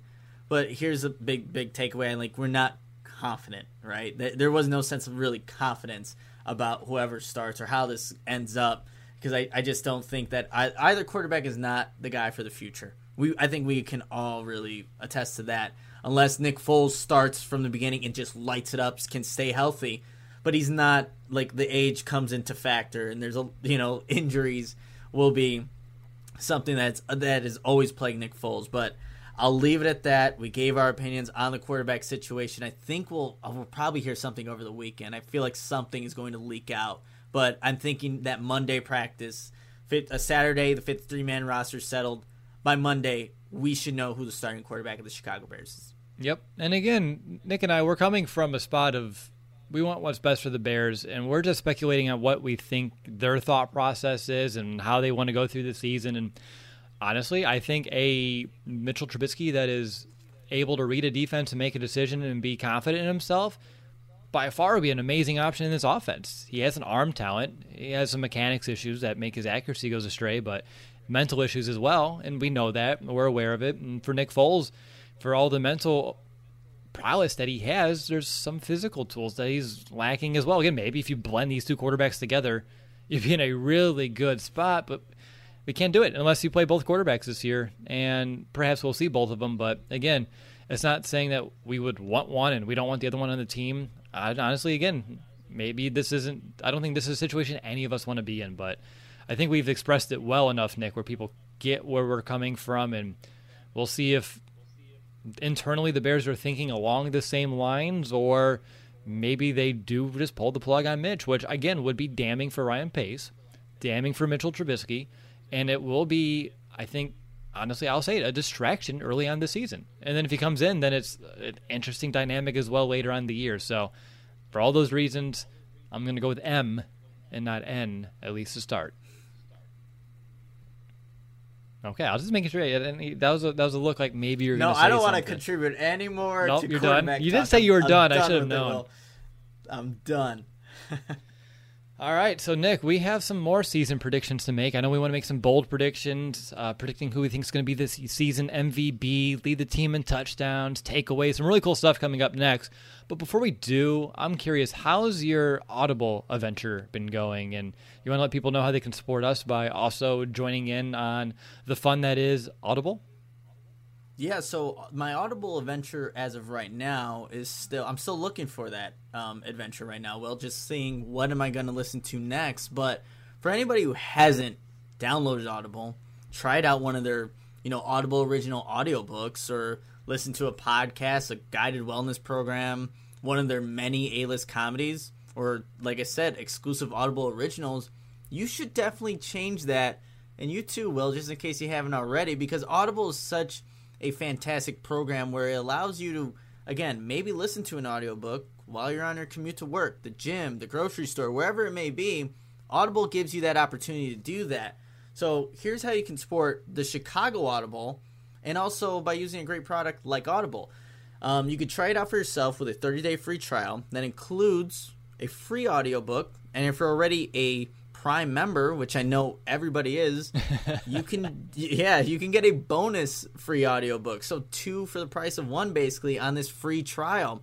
And you can do that by heading to chicagoaudible.com/Amazon. And again, that's chicagoaudible.com/Amazon. And every time someone signs up for a 30-day free trial, we get a little bit of compensation for that. So make sure if you're looking for something new, looking to listen to an audiobook, which I think is just a fantastic experience if you've never done that before, give it a try. And one last time, that's chicagoaudible.com/Amazon.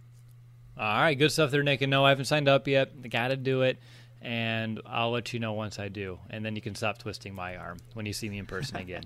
But all right, so we have, like I said, predictions, and I'm excited to get into some of these predictions. A fun way to kind of end our show after some real serious quarterback talk that Nick's already trying to have some forgetfulness about, because I know it's stressful. It really is. But let's go ahead and let's start with a bang, and let's start with some bold predictions. I have 2, one for offense, one for defense. Is that what you did, Nick? I know we didn't really explicitly say how we wanted to do bold predictions, but you kind of shook your head, so I think we're aligned here. Yeah, we're back on the right track after our 53-man roster. We're back on the right track here. Well, we already started that with the last conversation. You already did forget, so I'm proud of you. But, all right, offense. Offensive bold prediction. I'll start with mine. I hand over to you, Nick. I don't care who's playing quarterback. My bold prediction is this offense becomes a top 10 scoring offense, and they'll score 25 points per game. That's just a little bit more than a touchdown more per game on average from a year ago. And with this defense, that should win this Bears team plenty of games throughout the season. But yeah, in order to be a top 10 offense last year, the Bears would have needed to score over 25 points per game, like 25.2 or something like that. So I'll give them at 25 points per game, and I'll put them in the top 10 this year. And I think that's pretty bold considering we don't know who's starting quarterback week 1. How about you? Yeah, absolutely. So both of my bold predictions here, offense and defense, they are in the trenches. So Brandon, you would be proud, and hopefully you listen to this so you can get that shout out. But my bold prediction for the offensive side of the ball, I have James Daniels and Cody Whitehair becoming Pro Bowlers by the end of the season. So this would be Daniels' first time, and then this would be Whitehair's second time making it to the Pro Bowl when he went in 2018, I believe. So obviously that means we are getting improvement on the offensive line, which the Bears desperately need with Juan Castillo at the helm there, now coaching up these guys. But I have James Daniels and Cody Whitehair both making the Pro Bowl. I like that a lot. Can you say Pro Bowl 5 times fast? I don't think I can. Pro Bowl, Pro Bowl, Pro Bowl, Pro Bowl, Pro Bowl. That was a struggle. It was. Holy cow. Yeah, it was. But yeah, I just wanted to see. And also, I like how you said by year's end, like week 2, they're like, hey, they're already Pro Bowlers. We're done. All right, Pro Bowl talent. I like it. I like it a lot. We'll find out within a few weeks if they can reach that level, but I like the way you're thinking there, Nick. Let's switch over to defense, and I'll let you go ahead and kick that one off. Yeah, so like I said, staying in the trenches here, but my bold prediction on the defensive side of the ball, Bilal Nichols will lead all defensive linemen in sacks this season. Obviously, we know about Akeem Hicks there, but I think Bilal Nichols is ready for a breakout season, and I think he's just going to have maybe a little bit more opportunities than maybe an Akeem Hicks, who may be resting a little bit just to make sure he's healthy for down the road. But I like where Bilal Nichols' trajectory is at, where he was heading at the end of his rookie season, now being healthy, revamping his body a little bit. I just like the upside to Bilal Nichols, so he will lead all defensive linemen in sacks. Now, if he does that, my question would be, is he playing a lot of nose, or are we putting like an Abdullah Anderson there, Brent Urban there? Because if he's playing in our defense at nose, he's going to have a lot of double teams, and I think that would make it difficult. Yeah, this could be any number of ways, but I kind of see him more focusing on the edge there, 3 technique more so than head up on the center. So, but I think Bilal Nichols is just going to get opportunities. And the thing is, maybe Akeem Hicks doesn't get the sacks, but I think he'll absolutely lead defensive linemen in pressures and disrupting plays. But Bilal Nichols has, I think, a little bit quicker, get off. Just a bit, just because of given his size, and he'll be in a 3-tech as opposed to head up maybe on a center. But like I said, I just like where Bilal Nichols' game is going. So, yeah, I think to answer your question, not so much on the nose or the 0 technique, more a 3. On the nose. Hopefully your bold prediction is.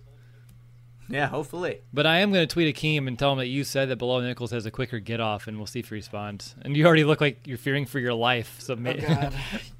Yeah. You should have seen in his interview today, Patrick Finley, he asked him a question about, I don't know if you saw the video where he caught the punts and stuff, but he asked Akeem Hicks, is that where he got injured? He's like, just stop it. Next question. Like, who is this guy asking this question? And like, oh man, I felt like the tension of like, that's my professor. I just had him, as a guest on the podcast, a week ago. But yeah, maybe, how about you don't do that, Will? I already had Duke Shelley mad at me last year. I don't need any, especially Akeem Hicks. So let's not. I mean, Hicks and I have a good rapport. We took that selfie a few years ago. He talked about it when I was missing training camp a few weeks whenever I dabble into Bears Twitter again, which with my work schedule, it's just not nearly the same, but hopefully get back into it for the season just a little bit more. But getting into bold predictions, people are like, Will, just say your bold prediction, man. So for mine, the defense, they're going to get back to 2018 levels of takeaways. In fact, I have them going just a little bit more. So I have the Bears, my bold prediction, they'll lead the NFL takeaways again. And they'll say about 2.5 on average per game, which is about 40 on the year. And that 2.5 average would be the most from a defense since the Carolina Panthers in 2015. So I think this defense has an opportunity to get back close to 2018, but if they can get to the best mark since 5 years ago, that'd be pretty remarkable. So for me, that's going to be my bold prediction.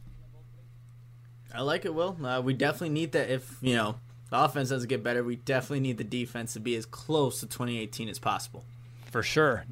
All right, so MVB, obviously for those listening who maybe haven't listened to us in the past, after every Bears game we do hand out our most valuable Bear from the game, and at the end of the year we determine who was the most valuable Bear from the season. So this year I wanted to predict who we think will be the team's MVB after 2020. And Nick, do you want to go first, or are you going to defer? No, you know what? I'll take this because I like my guy for the most valuable Bear award, and I think that is going to be Akeem Hicks. Even though I said he might not have the most sacks on the team, when I think about Hicks, a healthy Akeem Hicks, this defense arguably goes to being one of the best in the league. He impacts the entire unit. It's not just Mack and Quinn, who he makes their job a lot easier. Kyle Fuller, Jalen Johnson, Jackson, and Gibson. Like, he affects all three levels because of that interior pressure, that presence he has for the defense. And we saw what happened when Akeem Hicks went down against the Raiders last season in Week 5. The defense wasn't the same. People had to fill in. They couldn't really do that role.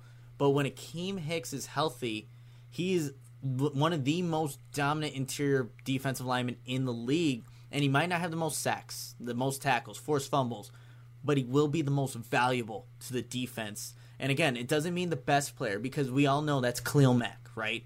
But in terms of value, what he can do for all three levels of the defense and how not having Akeem Hicks really impacts the overall unit, I think he will end up being the MVP, and you'll see the difference that Akeem Hicks makes in this defense. God, I like that answer a lot. We saw what happens without Akeem Hicks last year, and we've seen what this defense can be with, and there's all that talk about the power of three, Robert Quinn, Khalil Mack, Akeem Hicks, but like you said, he affects the game on every level on that defense. He makes Roquan Smith and Danny Trevathan's life easier. If he's getting those pressures to the degree that he can, DBs, linebackers included, get better opportunities to come away with takeaways because throws are getting a little bit rushed. That makes so much sense, but unfortunately I don't have him on my list. I'm going offense. I have Allen Robinson, Mr. Consistency, Mr. Dependable, and God, Nick, he needs to earn that money somehow. Apparently he's not doing enough just yet. So for me, I'm going with Allen Robinson. I think he's going to lead the team in first downs gained. He's going to be someone that, whoever's playing quarterback will depend on to make some clutch throws, give him opportunities. They're going to lean on him a little bit, and I think if we want this passing game to go, Allen Robinson, he doesn't need to be the only option like he was almost a year ago, but he needs to be the most consistent and the most dependable option, and I think he'll prove that yet again. So for me, my MVP is going to be, my prediction at least, Allen Robinson, and hopefully that's right and he can earn some money because he deserves each and every penny that's coming his way. Hopefully it's in Chicago, and if not, that would be another sad podcast for us to have, and we'll get there when we need to get there. But let's go ahead and predict, sticking with offense, at least I am, touchdown leader. And I'll begin because it's actually different than Allen Robinson. I'm going with Jimmy Graham. I've talked about it when we brought in Jimmy Graham. I talked about it in our top 10 moves of the offseason episode and just how good Jimmy Graham can be in the red zone. He wasn't utilized super effectively in Green Bay, but he still had some decent numbers. Going back to his days in Seattle, really effective red zone player, and you're just hearing about such a great camp. He's rejuvenated. He's really making life difficult for the Bears defense, especially in the red zone. And for me, I love hearing that. I think with that big body target, Matt Nagy's creative mind, they'll find a way to give him some good looks in the red zone consistently. So as long as the Bears offense can get down there, which last year it was a struggle, I envision Jimmy Graham getting away some easy points. Because again, you're going to cover. You're going to probably look at Allen Robinson first. And maybe it's Jimmy Graham, but I think you can throw it up, get him in some good situations with some scheme and some formations and just some overall route concepts. So I like Jimmy Graham to lead this team in touchdowns. I guess now when I say 11, maybe we can have a running back get more than that, but that's okay. That's what I have in my notes. I'm going with it. Jimmy Graham. How about you, Nick? Yeah, so I'm actually going with the running back, and I'm going with David Montgomery leading the team in touchdowns this season. Last year, he tied Allen Robinson with 7, 6 rushing, 1 receiving, with 7 there for David Montgomery, and that was, again, behind a terrible offensive line, an offense that barely got down into the red zone opportunities, and it was abysmal all over, but still David Montgomery was able to produce behind a bad offensive line. You're hoping that what the Bears did, which really wasn't much to fix those issues, other than bringing in Germain Ifedi in, and also having Juan Castillo now as the offensive line coach, and Clancy Barrone's going to help in that aspect as well, tight ends coach. But I do see David Montgomery having more of a workload. I also just think that the Bears, maybe this season, as opposed to the first two of Matt Nagy, they'll have more of an emphasis to run the ball throughout a game, not just get away from it and only have, 7 rushing attempts against the Saints last season, which was obviously not enough, and that always gets brought up. So I think there's going to be more of an emphasis to run the ball, to set up the play-action pass, to actually make it maybe not a focal point, but more of a focal point in 2020. So I just see Montgomery having more opportunities. We all know he's dealing with the groin injury, so maybe it might not happen initially, but once the season rolls on where David Montgomery can really showcase his abilities, get more involved in the passing game, I think by the end of the season he will have the most touchdowns. And get healthy. We'll see, though. Yeah, maybe that could have been a bold prediction at this rate, but hopefully not. But just want to make sure everyone's aware, at least for you too, Nick. Did you not go quarterback on purpose? Like, we weren't doing passing touchdowns, we were doing skill guys?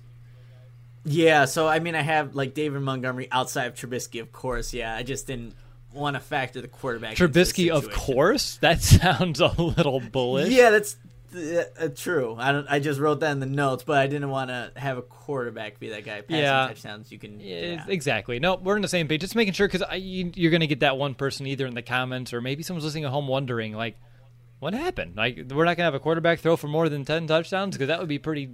Or me having Jimmy Graham with 11, wouldn't a quarterback have more? So I just want to make sure people understood where we're coming from here. But moving to the defense, who do you think is going to lead the team in takeaways?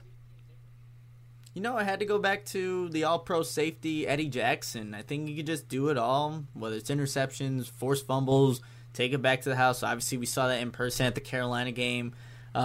Even, his position, although furthest usually from the line of scrimmage and the ball, it just allows him to make big plays, impact plays, and I think we didn't see enough of that from Eddie Jackson. So maybe now with the pairing of Tashaun Gibson being that other safety alongside Eddie Jackson, we could see him be more that robber position, just making more, plays on the ball, which is what Eddie Jackson can do. And I think when it all is said and done, Eddie Jackson will lead this team in takeaways.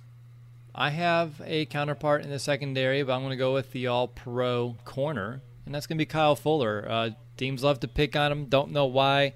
Pass rush will get back, so quarterbacks will be rushing those throws. And I think Fuller will have – how many did you have for Jackson?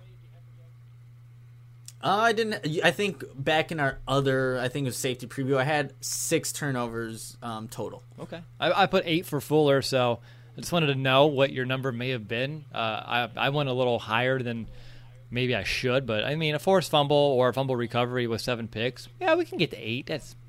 That's easy stuff. So Kyle Fuller is going to get 8 takeaways. At least that's going to be my preseason prediction. But looking into underrated, overrated, who do you think is going to be the most underrated at the end of the year that played so well but just kind of flew under the radar? I have one that I feel confident about, but let's see. You may steal it from me. So who do you got? I don't actually even have answers to these, but I definitely have them now. I have Roy Robertson Harris being that underrated player. Okay, good. So yeah, I think you won't see maybe the sack numbers or maybe the pressures that are highest on the team, but he's going to have more opportunities this season, and if he has a productive one, he's going to get paid. I think he's shown enough growth throughout the seasons here. We just got to see more consistent. I think this season, the 2020 season, is going to give him the most opportunities that he's ever had, especially without an Eddie Goldman being here. But all said and done, he'll be the most underrated because it's somebody that maybe didn't have, like I said, the biggest numbers, but he had an impact on the game. So I'll go with Roy Robertson Harris. I'm going offense. I'm sticking in the trenches. Via that route, do you have a guess? Sticking in the trenches, you're going to say an offensive lineman. I just don't know who. Guess. Cody Whitehair. No, Germain Ifedi. That's why he's going to be so underrated, because we're not even going to think about it. I mean, for all the crap that he got from Bears fans when they signed him, and the coaches are talking him up, he locked down that right guard position in a hurry, which, hey, a quarterback could have done that and would have made our lives easier. But no, it's Germain Ifedi locking down a position here quick. So I think he's going to play very, very well. He's going to, again, you're not going to hear his name because it's an offensive lineman, and if you're playing well, you're not going to be talked about. Don't think he's going to be dubbed a Pro Bowler or anything of that nature. I think he's just going to fly under the radar, do his job, and that's really what we need at a right guard, because it was a weakness last year for that offensive line. But I think at the end of the year, people reflect and go, wait, Germain Ifedi wasn't that bad. And I think if we can get to that point, I think he would play higher at a higher level than most envisioned, and if so, I think the Bears' offense will be much improved for it. And I don't think he's going to get that recognition. So I'm not going to say I'm going to give him some pre-recognition, but I can envision a scenario where we have a full year of Germain Ifedi at right guard. We barely talk about it throughout the year because we're focusing on everything else. And then when we get into the offseason, we're like, that was a really good year. So that's why I'm going to go with Germain Ifedi, because it's not a glamorous position. It's not a big household name, but I think he's going to be fine, and that's going to be more than serviceable for the Bears. I like that. It's a good one. Thank you. I told you I felt good about it. All right, one more before we actually do our final record prediction. And who's going to be overrated by the end of the year? I don't know what that even means, because it could be someone who had a decent year but people hyped up too much. It could be someone that we're too high on now that doesn't have a good year. I don't care which way you want to take it, but what are your thoughts? Who's going to be overrated at the end of the year? Yeah, I went the second route there, Will, and there's a lot of hype around these tight ends, right? We're all talking about tight ends, the great camp they're having, and I know you like Jimmy Graham, but when it comes, down towards the end of the 2020 NFL season, and I hope this isn't right, but don't let this be the most hype that Jimmy Graham is getting, because he's getting a lot of it, a lot of love here. So I don't know if his stats will kind of reflect on the hype that is now generated around him and what he's done thus far through camp. If you go back to the signing, it was something that was not highly, liked by a lot of Bears fans. But now I think even myself, I've come to the conclusion that it's not as bad of a signing as it was because of what he's been doing. But just don't let this be the best thing that Jimmy Graham does all season with this hype. So that's what I went for, the overrated. And again, I hope I'm wrong on that, because Jimmy Graham, it's grown on me. It really has. So, But that's the approach I went for this question, and I'm curious what your take was. That's a good one, though, honestly. And obviously, I got high on him. I mean, I threw him up there as leading the team. So you make a really, really good point. And I hope you're wrong, too. I went back to last year's, who we had as the most overrated player for the year. And I think it's going to be Tarik Cohen again. I think he's someone that we have expectations for, at least being a dynamic playmaker. I just don't think he's going to adhere to it. I don't think he's going to have as big as the roles we're envisioning. There's other playmakers here. Now, hey, if he can have a smaller role and make those touches count, because last year he had a lot of touches and not a lot of production. If he has cuts the touches in half, but he can equal the same production, I'd be fine with that. I just don't want the Bears to overuse him and suffer for it. And I have a gut feeling that as much as we love Cohen, and he's had some really good moments here, I just don't think the sideline magnet's going to go away. I think I saw that in the scrimmage highlights that the Bears put out, that he ran right to the sideline on one of those plays. And I don't know. I think people are just a little bit too high still on Tarik Cohen. And again, hopefully I'm wrong, but I think that he's someone that we always expect more than we get. And that could be our fault. That can be his fault. It's probably a little bit in between, but I think it'll be Tarik Cohen when it's all said and done, unfortunately. We'll see, though. Yeah, it's another good one. Another good one.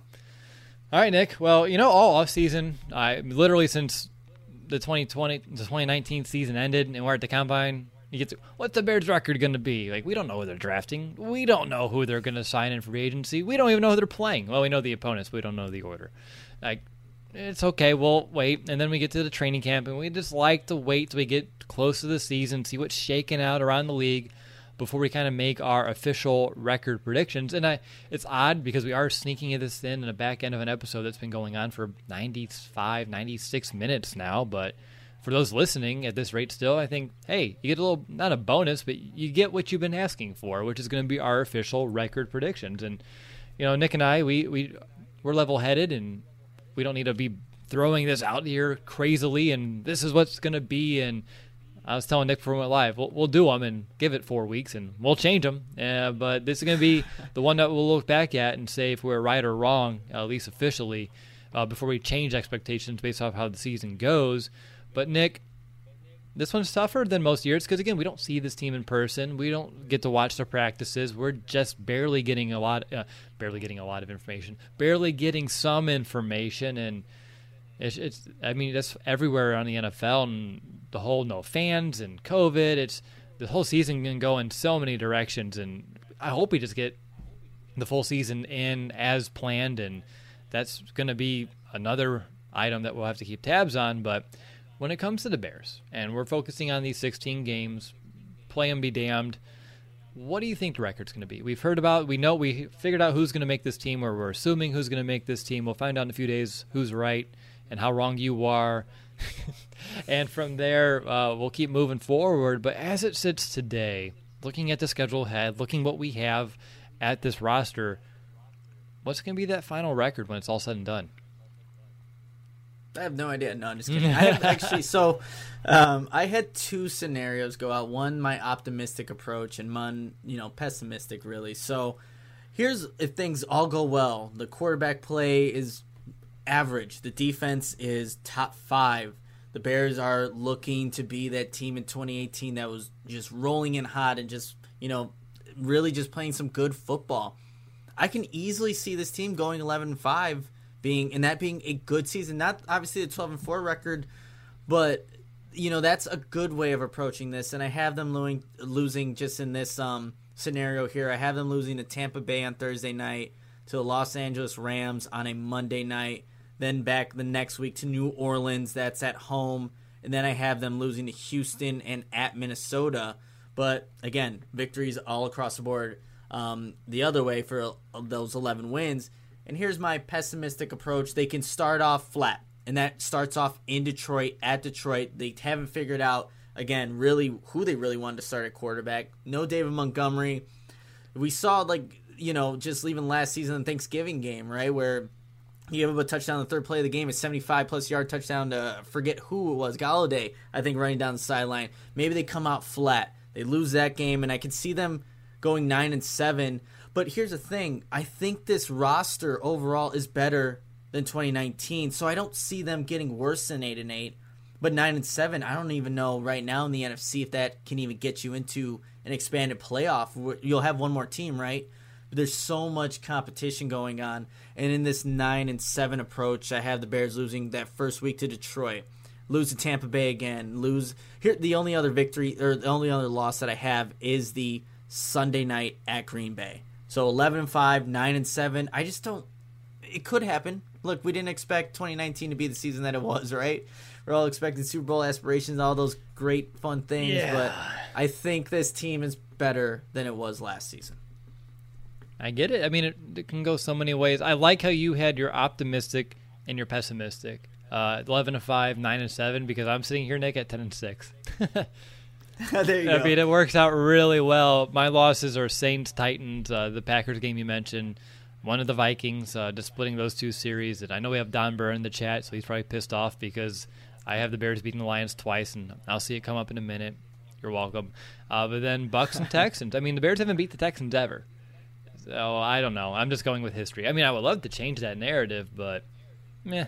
For now, 10-6, it feels right. And that's enough to get to the playoffs. And I think with this defense, you better find a way to get to the postseason. And then once you get there, anything can happen. And I mean, last year, Nick, we got way too high. And it was a good lesson to learn. Never to get too high in a team. And something that I've said a lot this offseason about players, and I'm going to take it upon myself to put it to the whole team, is to keep the bar lower and let it exceed. And so for me, I think 10-6 is still one of my best case scenarios. But it's just where I felt the record kind of falling in. I think this team, you can play well early on. We'll see how it kind of shakes out in that middle, because we mentioned in the schedule breakdown, I mean, it gets real tough for that middle of the season. And then this last bit, there's a lot of games that are division only, and that's when you control your own destiny. And I think when we get to that point, if you have to throw in Nick Foles, if the Bears start with Mitchell Trubisky, you can get hot. And then we've seen what Nick Foles can do late in the season, getting hot, taking a team, leading a team, and there's so many ways it can go. But I'm going at 10-6. You have to pick one. You can't do pessimistic, optimistic, because you're going to say, well, I told you I was pessimistic, or I told you I was optimistic. Are you going to fall where I am at 10-6 and split the difference? You know, it's sounding like a good number. With football vastly approaching, Will, I kind of want to go my optimistic route. I'm excited football's back, so we'll settle out. Go the 11-5 route. Call me a homer all you want, but football's coming back. Hopefully, like you said earlier, Will, that we do get an entire season. But I'm ready. I'm ready for some Bears football. I'm ready to see that defense take over and hopefully get whatever we get from the offense. But I'll go my optimistic and 11-5 season. All right, 11-5, no complaints there. 10-6, honestly, given the fact I don't know who's starting quarterback, I wouldn't feel too bad about that one either. But hopefully we're both underselling this team. But again, learned a lot of lessons from last year, Nick. And last year, at least the Bears have too, because I'm not hearing nearly the same smack come out and the confidence come out. So that's pretty good. Feel free, if you're in the chat, to throw in your record predictions. I know you've been throwing them all offseason, but feel free to throw in some more here. And if you're listening and you want Nick and I to know, let us know on Facebook, Twitter, send us an email. I mean, I love reading your emails and just hearing your thoughts in general about this team. I mean, we're two Bears fans just talking to some more, and we're here to just be facilitators of a conversation, and you're more than glad to partake in it as well. But Nick, we did a lot. This show ran a little longer than I thought, but a really good discussion, and I think you can tell we miss one another talking Bears football on this show. So any final thoughts before we kind of wrap things up? No, I think, we obviously hit on some very big topics. Hopefully now everyone gets a sense of what we're thinking, but September 13th, Will, we're going to be breaking down a real game, Bears, Lions. It's going to be fun. It seems like forever ago where we were just without football, but it's nice that next week we'll be in, game preparation mode. We're going to talk about what we want to do for this upcoming season, so that'll be fun in itself. But yeah, let's get this thing rolling. I cannot wait. Yeah, me too. Me too. Like you said, it's been a long off season. Not just the off season in general, but just everything going on in the world too, that just kind of stretches out the day by day. And it's glad to have football right around the corner so we can get back and focus on that. And I know my schedule will be a little different just because of the games with kids and coaching, but like I said, it's not going to really interfere our podcast at all, and that's great. And I'm going to be a little bit more involved in football throughout the months of September and October than normal, which can't really go wrong with that one too, Nick. I do want to give people a quick update. Just thanks to all of you, we do have a new sponsor for the 2020 season. I'll say it now. I'll give them a free shout-out. It's going to be Coors Light. So we are very excited to be partnering with Coors Light this year. And when they were reaching out to me about a sponsorship, they reached out saying that they found us just due to the tremendous amount of fan reviews that we had on our show. Over 600 on iTunes, Apple Podcasts. And that's just something I've always been expressing throughout the years, honestly, in this offseason, too, just how much those mean to us because they can help us lead to some opportunities like this. So please, if you haven't left a review on Apple Podcasts yet and you've been thinking about it or you just keep forgetting, take a moment, just rate our show. It really does help our opportunities out there in the world to show that, we are a show that's appreciated and well received. And it is a very modest sponsorship just due to the COVID-19. It has been much more difficult to secure sponsorships like we've had in the past. So your donations, like we talked about earlier, still mean so much to all of us. We do need your support along the way this season. We're working on getting some merch store opened up yet again. I know the NFL made us take it down a couple years ago, and we've been kind of on the fence about opening it back up, but I think we've decided now is the time to do that so we can get out some shirts for you. And I think we can start implementing some new things too, like if you donate a certain amount of money, you get not just a shout out, but we'll also send you a free shirt as well, so that way you can rep our show and help spread the word, because your word of mouth means a lot to us. We don't have advertising dollars to spend, so you just telling a fellow Bears fan to check out the Chicago Audible means really the world, and it's the best way to help us grow our audience. But Nick, like you said, next week we get to talk about a preview. We get to discuss an upcoming game. It's been 9 months since we've done that, and I'm glad to get back into game mode with you. I know this is when I think we shine a little bit with our content, how in-depth we go into each and every matchup, into every game, both leading into the game, but as soon as the whistle ends, we hit the live stream.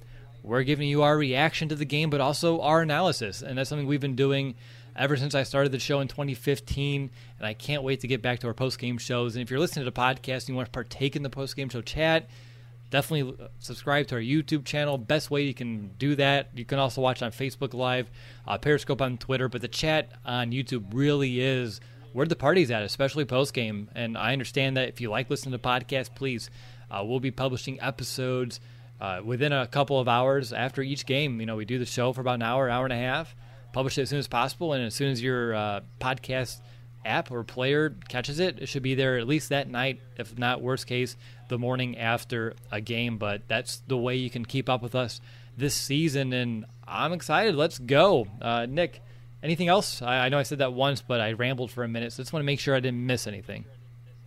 No, I think you recapped everything, Will. I'm excited about the sponsorship with Coors. That's all we drank at Iowa. That was like our go-to beer there. We had a little beer wall, all Coors, light. Responsibly, though. Cases. Yeah, responsibly, of course. But, yeah, I'm just, again, we're talking about football, real football. It's happening. Let's go. Yeah, seriously, I can't wait. So next time you hear from us, we'll be talking Bears versus Lions, what you need to know heading into that week. Who's starting at quarterback? What are the matchups to pay attention to? What should we expect from the Bears, both on offense and defense? And what is Detroit bringing to the table that you need to know as Bears fans? As you know, our goal is to make you the most informed Bears fan on game day. And, Nick, I'm excited to adhere to our promise here in just a week. But until then, bear down, Chicago. Bear down, Chicago Bears.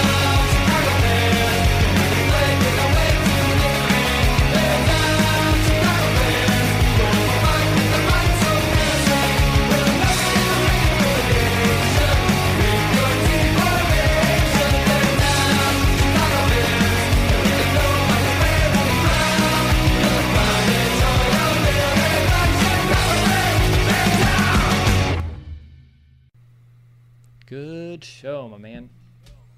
Ooh, that was awesome. Yeah, it always feels good to get back to it.